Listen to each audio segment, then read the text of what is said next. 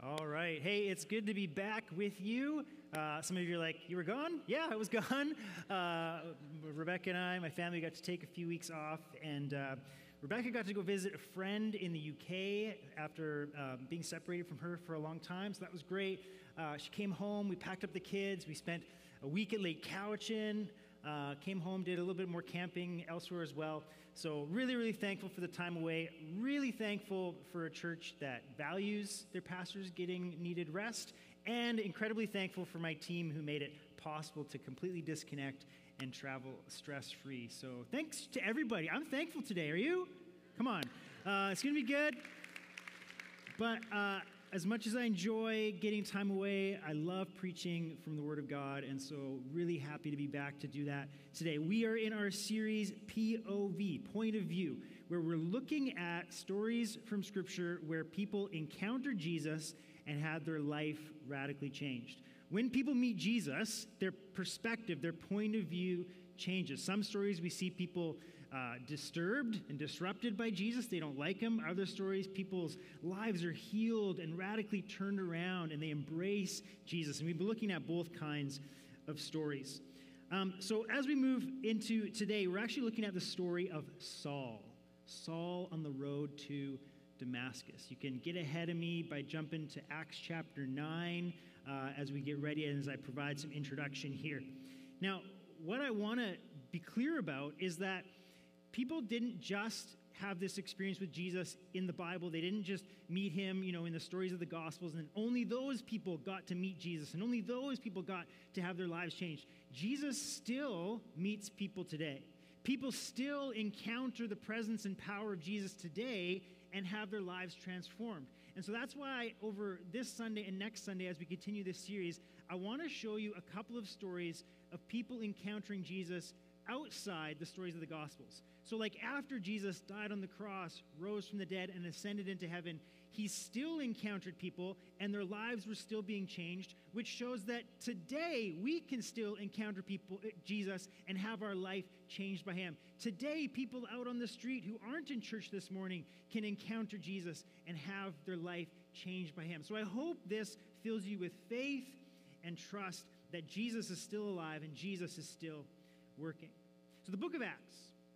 The book of Acts is basically a selective history of the first 30 years of the Christian movement. So Jesus died on the cross, rose from the grave, met with people, showed them that he was alive. Then he ascended into heaven, and as he did so, he launched the church. He empowered the church with the Holy Spirit. And the book of Acts basically tells us a bunch of stories about what was happening in the first 30 years or so of that movement.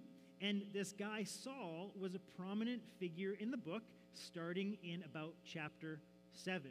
He shows up first as overseeing the execution of one of the Christians, Stephen, who's been preaching.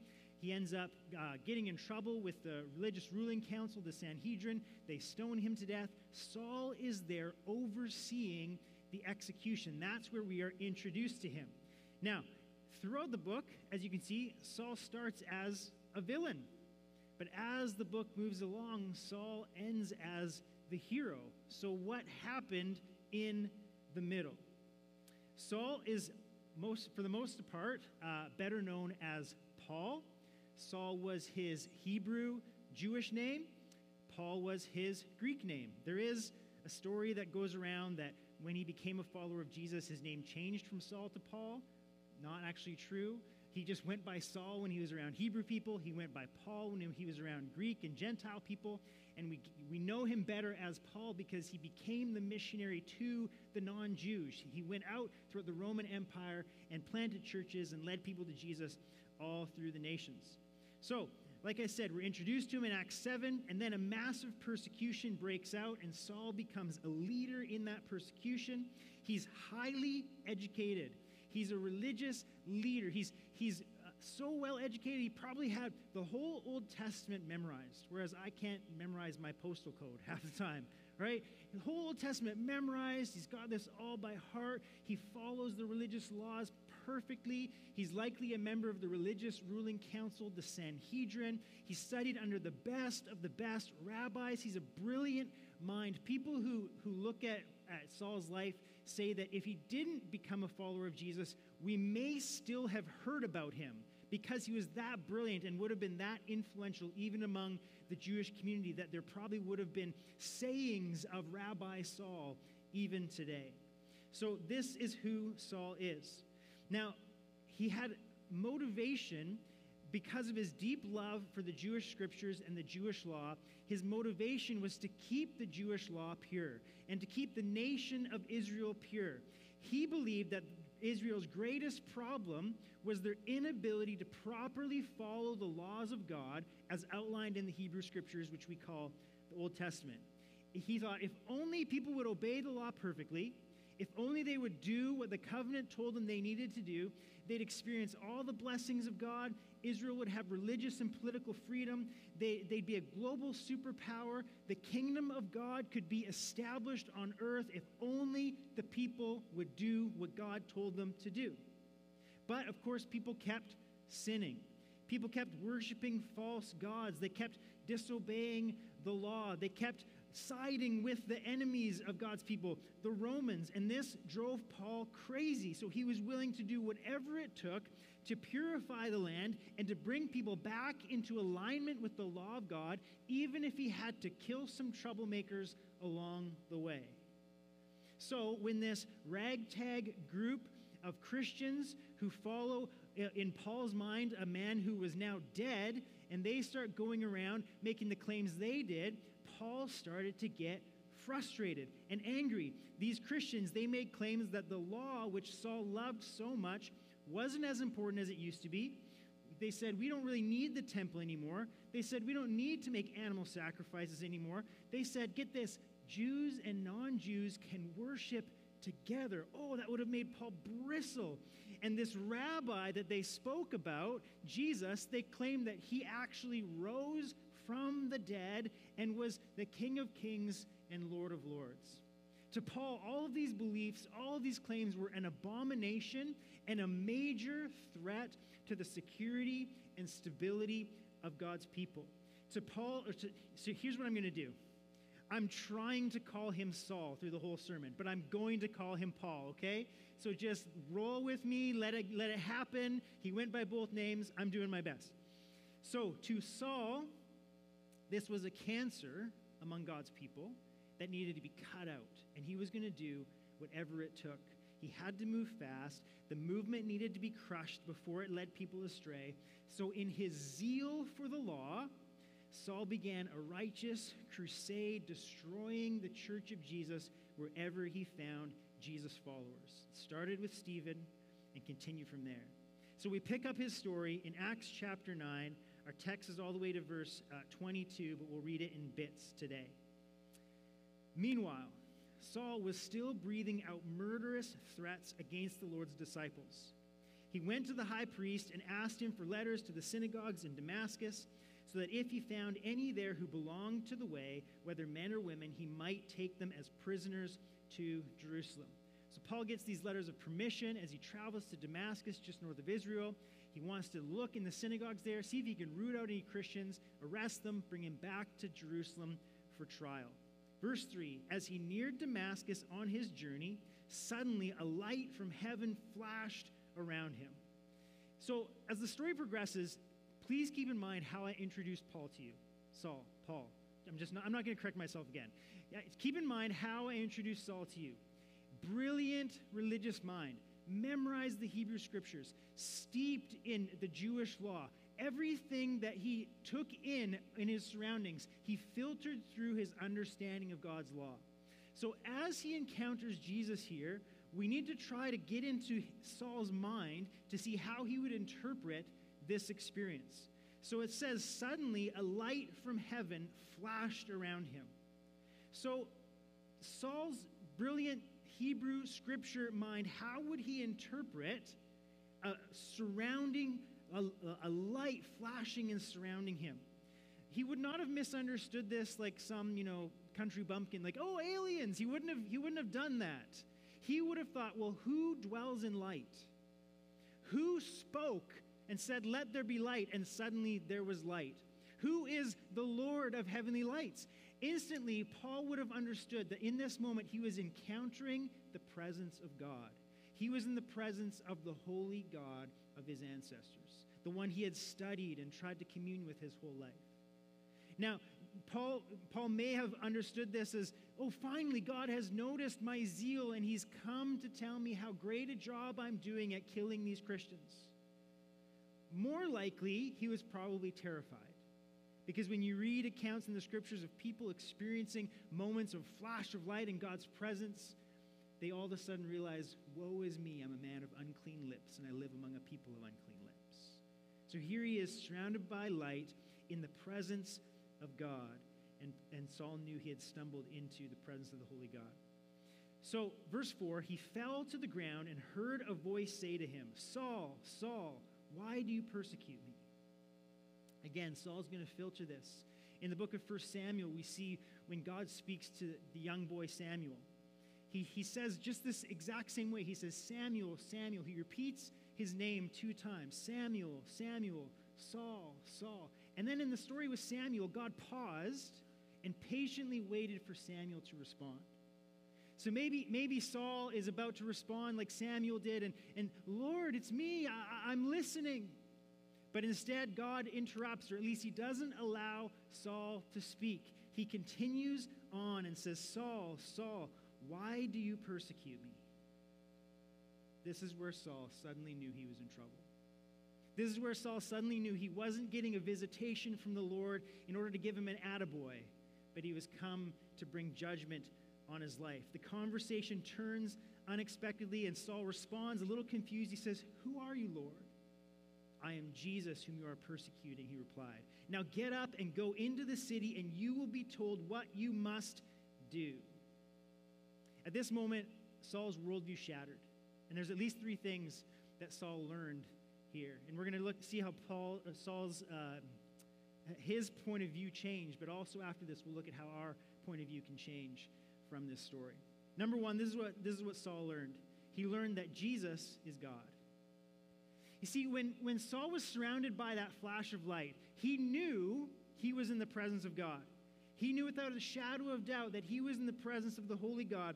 Then all of a sudden, the God that he had worshipped for so long revealed himself to be Jesus. I am Jesus, whom you are persecuting. That leader of the ragtag group of Christians that you think were so misguided and dangerous. Jesus, Saul learned, is the Lord of heaven and earth, the creator of all things. Jesus, Saul learned, is the one who said, let there be light, and there was light. And later, when Saul writes his letter to the Colossians, he writes this, all things were created by Jesus and for Jesus. He is before all things, and in him all things hold together. Saul learned as he experienced the presence of God surrounding by light that God is revealed most fully in the man Jesus Christ, whom he was persecuting.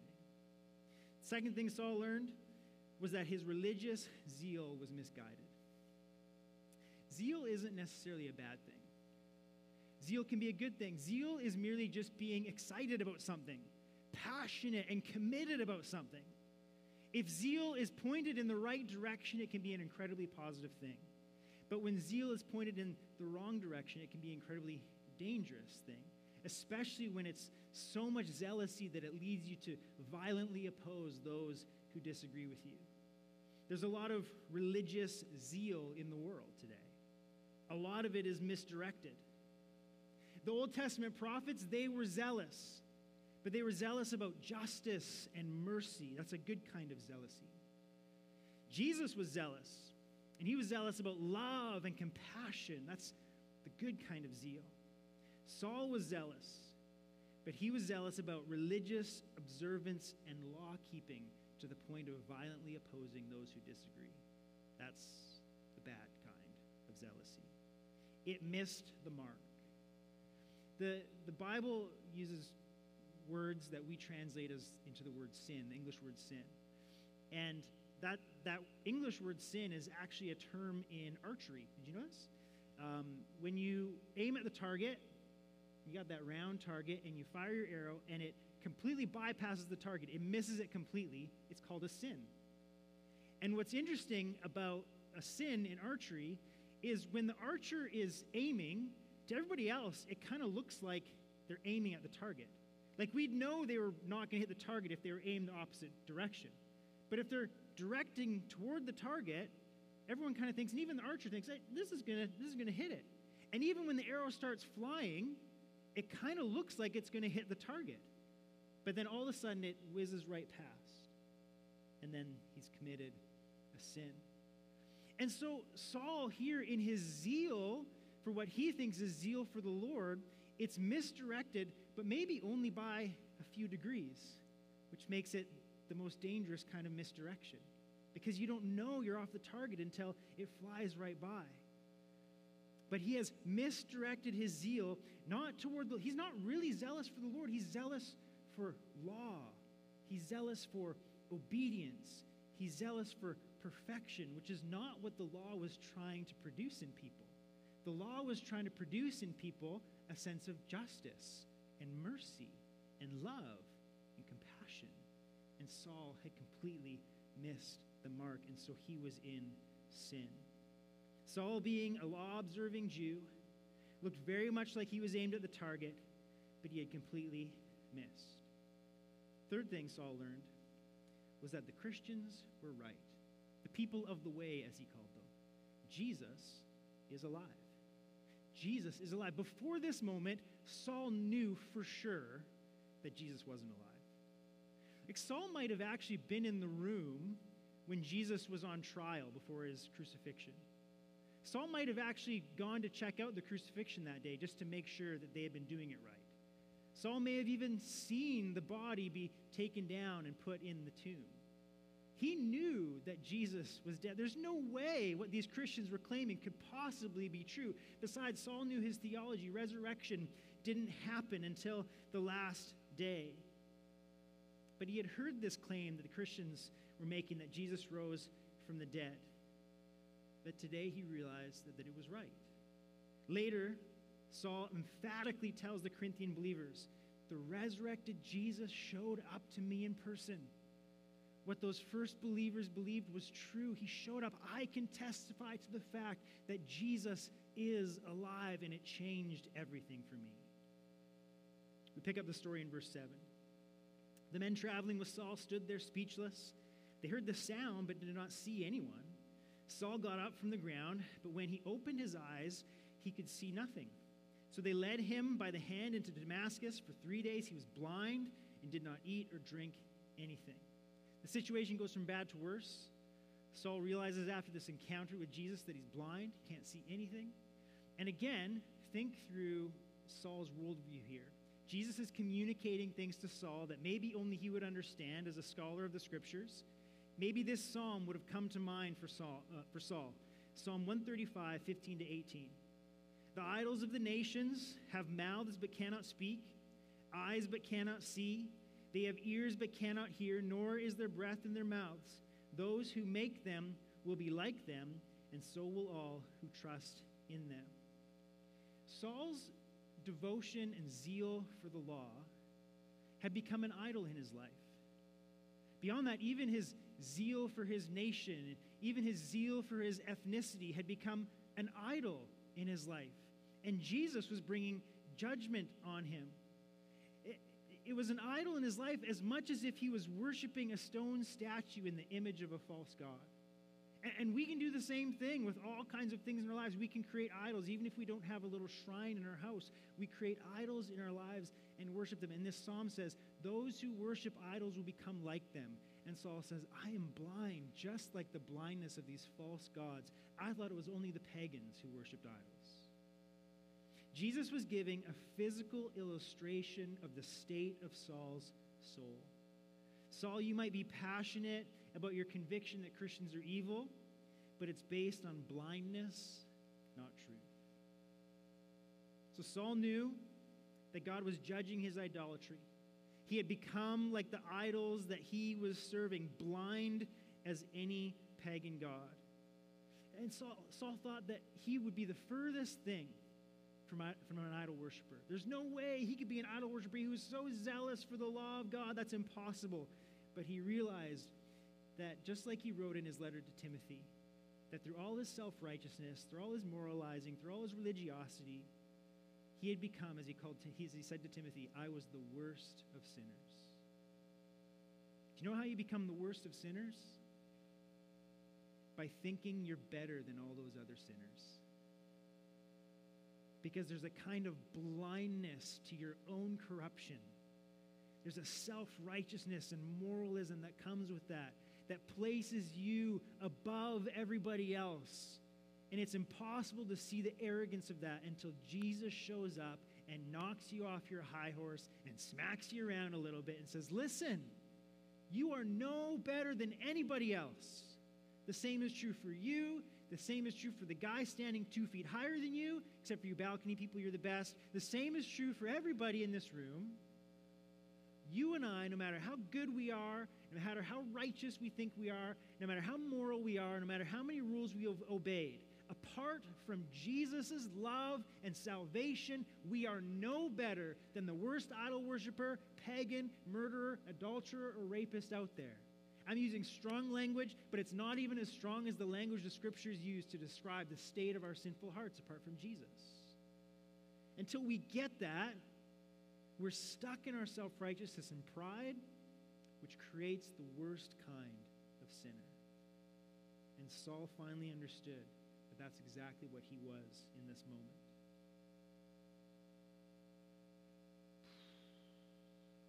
Trying to make up for lost time the last few weeks. We'll finish reading the rest of our texts in a moment, but here's the first point of application, point of view that we can take here. Number one, we all have blind spots. We all have blind spots. I've had a beard for many years. My theory was if I have a beard before I meet my wife, I'll get to keep it, right? So it worked. Now I can't get rid of it. But I normally keep it pretty trim, but I've had it longer in the past as well. But one of the challenges as your beard gets longer is if you're a messy eater, you get food in your beard and you don't notice. Because what happens to me sometimes, I have an evening snack of cereal, and then I get a little bit of milk that dribbles onto my chin right here. And the reason is because I can't feel the coldness or the wetness on my skin. My beard protects me from feeling that. And so I just have milk on my chin, and Rebecca comes in the room like, what are you doing? Why is there, or you're slurping some spaghetti and you get sauce in your beard and it just, I had a friend with a massive beard, and watching him eat ice cream was hilarious, right?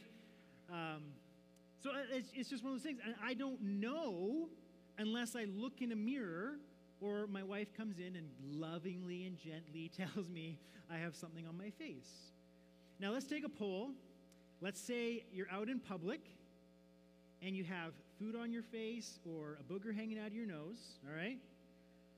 And a stranger comes up to you, say, hey, there's a thing you might want to deal with. Would you rather have a stranger actually let you know, or would you rather live in blissful ignorance till you get home? Stranger? Blissful ignorance? Yeah, a few people who prefer the ignorance. Because then you get home, you're like, how long has this been here? Who did I see? But when you've been among friends and they don't say anything, then it's like, we're questioning friendship now. What's going on here? See, we appreciate it most of the time when people say, oh, you got something on your face, or you got something on your shirt, and maybe you haven't noticed that. We appreciate people's help in those situations. What we appreciate less is when people get extra honest and they point out legitimate character flaws in our life. That's when we get defensive. And then we start to think about, well, let's think about your character flaws. And we get into a bit of an argument, right? The truth is, we all need to be challenged. It's one of the things that the body of Christ, the Christian community, is supposed to do for one another. To call each other out gently and graciously, to say, hey, I've noticed this in your life. Can I help you work through it? The reality is, Jesus will confront us. Anybody who meets Jesus will be confronted. Sometimes the way Jesus confronts people is gently, graciously, slowly, helpfully pointing out sin and helping deal with it. I think of the story of the woman caught in adultery, and everyone wanted to stone her. And Jesus said, hey, I don't condemn you. But what did he say? He didn't say, go ahead and do whatever you want. He said, I don't condemn you, but listen, you do need to make some changes here. You need to walk in a new way of living. But Jesus sometimes came to people like he came to Saul. And he was most harsh on the religious conservative. He was most harsh on those who should have known better, those who had the scriptures, those who had the revelation of God. He was most harsh on those who should know what God wants them to do, to act humbly, to walk justly with their God. That's what Jesus was most harsh with. And so he comes to people like myself, who's grown up in church, who knows the scriptures, and says, Dave, you should know better. I'm not going to be gentle with you. I'm going to smack you around. I'm going to blind you. I'm going to shake you out of this stupor so you can get back on track. And we need to be grateful to Jesus for the way he saves us from our own self-righteousness and destructive behavior. And we also need to take a cue from him that we need to be willing to come to each other who should know better and say, hey, can I help you get through this? But we need to be gentle with those who just don't know any better. They haven't grown up with the word. They haven't grown up knowing the will of the Lord. They've been taught and seen things that they assume are true. We need to be gentle and loving and gracious and make space for people who are on a journey. Jesus confronts us. The reality is we need to remember that the classic kind of wayward, sinful life of rebellion and self-discovery isn't the only way to be alienated from God. It isn't the only way to deny our need for Jesus. Another way to deny our need for Jesus is to be really, really good and really, really self-righteous and really, really moral and follow all the rules. Because if I'm good enough and I go to church every Sunday and I pray every morning and I know my scripture, then I don't need Jesus to save me. And I judge all the other people who aren't as good as me. It's another way to alienate yourself from God. And that was the character that Saul was. So good, so moral, so upright, so self-righteous that he didn't need salvation. At least he didn't think he needed it. And that's where spiritual blindness is most dangerous.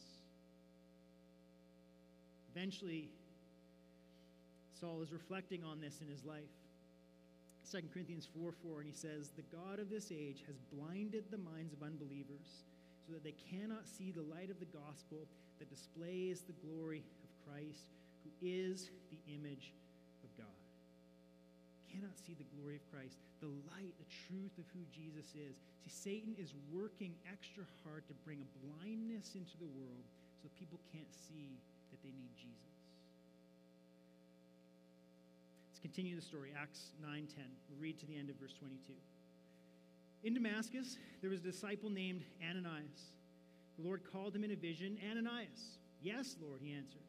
The Lord told him, go to the house of Judas on Straight Street and ask for a man from Tarsus named Saul, for he is praying.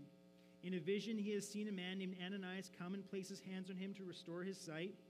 Lord, Ananias answered, I have heard many reports about this man and all the harm he has done to your holy people in Jerusalem. And he has come here with authority from the chief priests to arrest all who call on your name. But the Lord said to Ananias, go. This man is my chosen instrument to proclaim my name to the Gentiles and their kings and to the people of Israel. I will show him how much he must suffer for my name.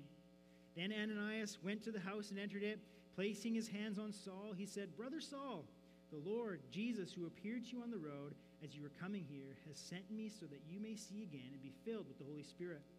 Immediately something like scales fell from Saul's eyes, and he could see again.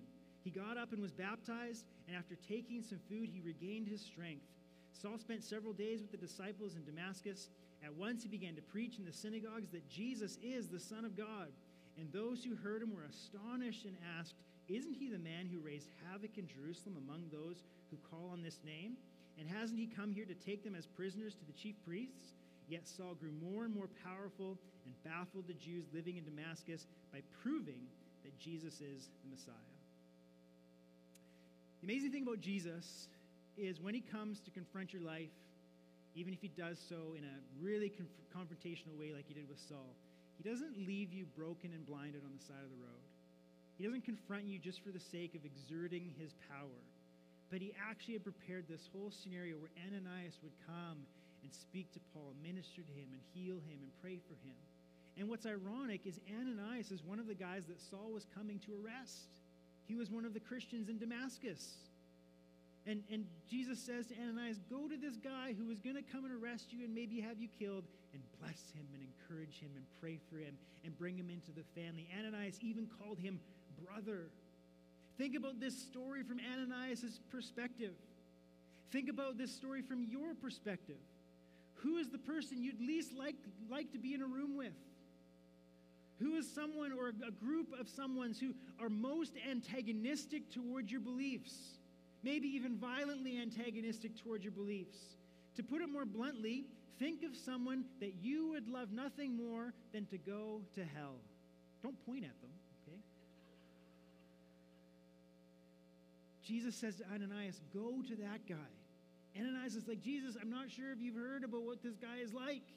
I'd prefer that you don't save him and help him. I'd prefer if you just send him to hell, and then we Christians can have a little bit more freedom and liberty and not live in fear anymore. But he goes and he lays his hands on Saul and heals him and blesses him. Think of the transformation here. Imagine, let's think of extreme examples. Imagine if instead of taking his own life, Hitler had actually repented and become a spokesperson for peace and racial reconciliation. Imagine if Hugh Hefner had repented and become a spokesperson for sexual purity and monogamy in marriage. This is the kind of radical transformation we're seeing in the life of Saul, from killing Christians to arguing in the synagogues at danger of his own life that the Christians were right all along. And this leads to our second point of view. Jesus gives us a new purpose. Jesus gives us a new purpose.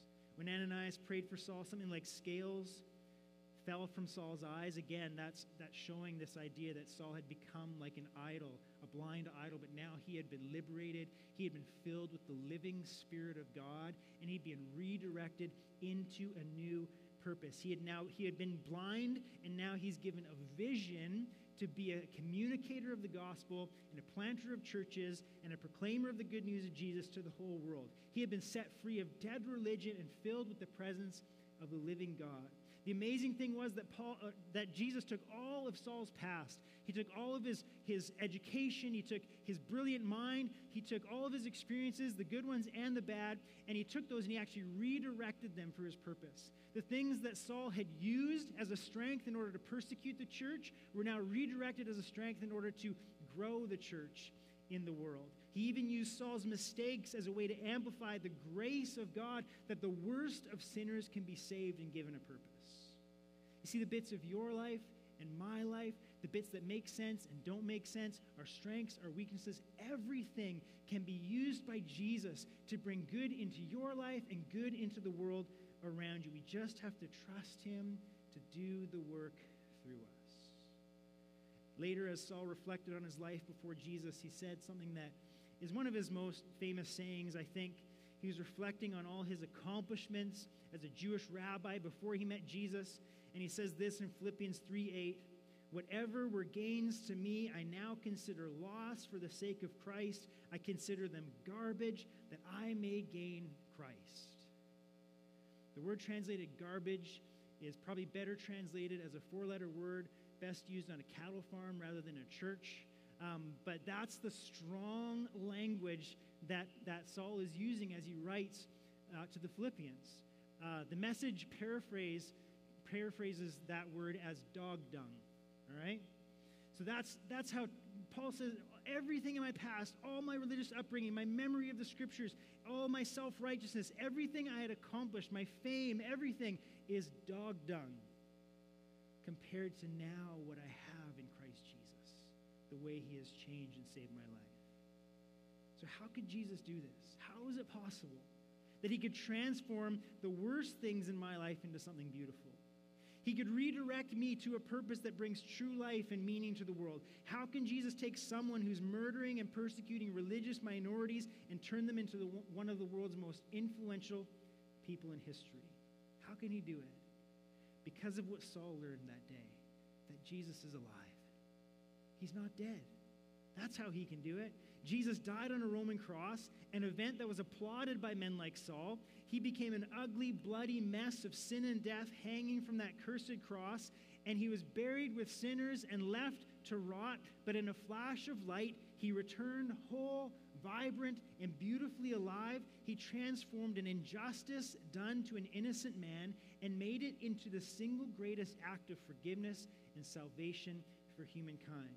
Jesus took dog dung and he made it beautiful. if he can do that, and if he can do the same thing for Saul, then why can't he do it for you? Why can't he do it for our church? Why can't he do it in our city? Why can't he do it for the people that you love and your heart is broken for? But more than that, he can also do it for the people you don't like, the people you wish would go to hell. Because that's what Jesus is in the business of doing. Grabbing hold of lives, transforming them, repurposing them for his glory, to make a difference in the world that he loves. Band, please come back up. You and I are on a road. We're on a road. And your road might look a bit different than mine. Saul was on a road. He thought he had a purpose. He had a direction. He was heading to Damascus to arrest these scoundrels, these Christians who were causing all kinds of damage to the faith that he loved. But our road is really made up of attitudes, beliefs and values, actions, habits, relationships. All of these are directing us and giving us purpose and angling us towards some destination. Where is that road leading you? Because here's what I know. Yes, we can talk about the wayward and the sinners and the people who are obviously distant from Jesus. But I also know this, that there's all kinds of people like Saul in churches today.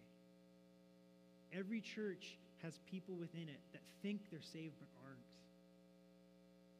They're living in self-righteousness, living in morality, living in religiosity, ticking off boxes, thinking if enough boxes are ticked off, I get my access pass to heaven. But salvation doesn't come by being religious or being morally good. The gospel is not, if you are good enough, you will get into heaven. The gospel is that all of us have gone astray. All of us have gone our own way. All of us are alienated from God and on the wrong road. And all of us need Jesus to interrupt our journey and to call us back to him and to give us new purpose and enlist us into a kingdom that is totally different than the kingdoms of this world. And that we would join, as the language here in our text says, we would join the way of Jesus.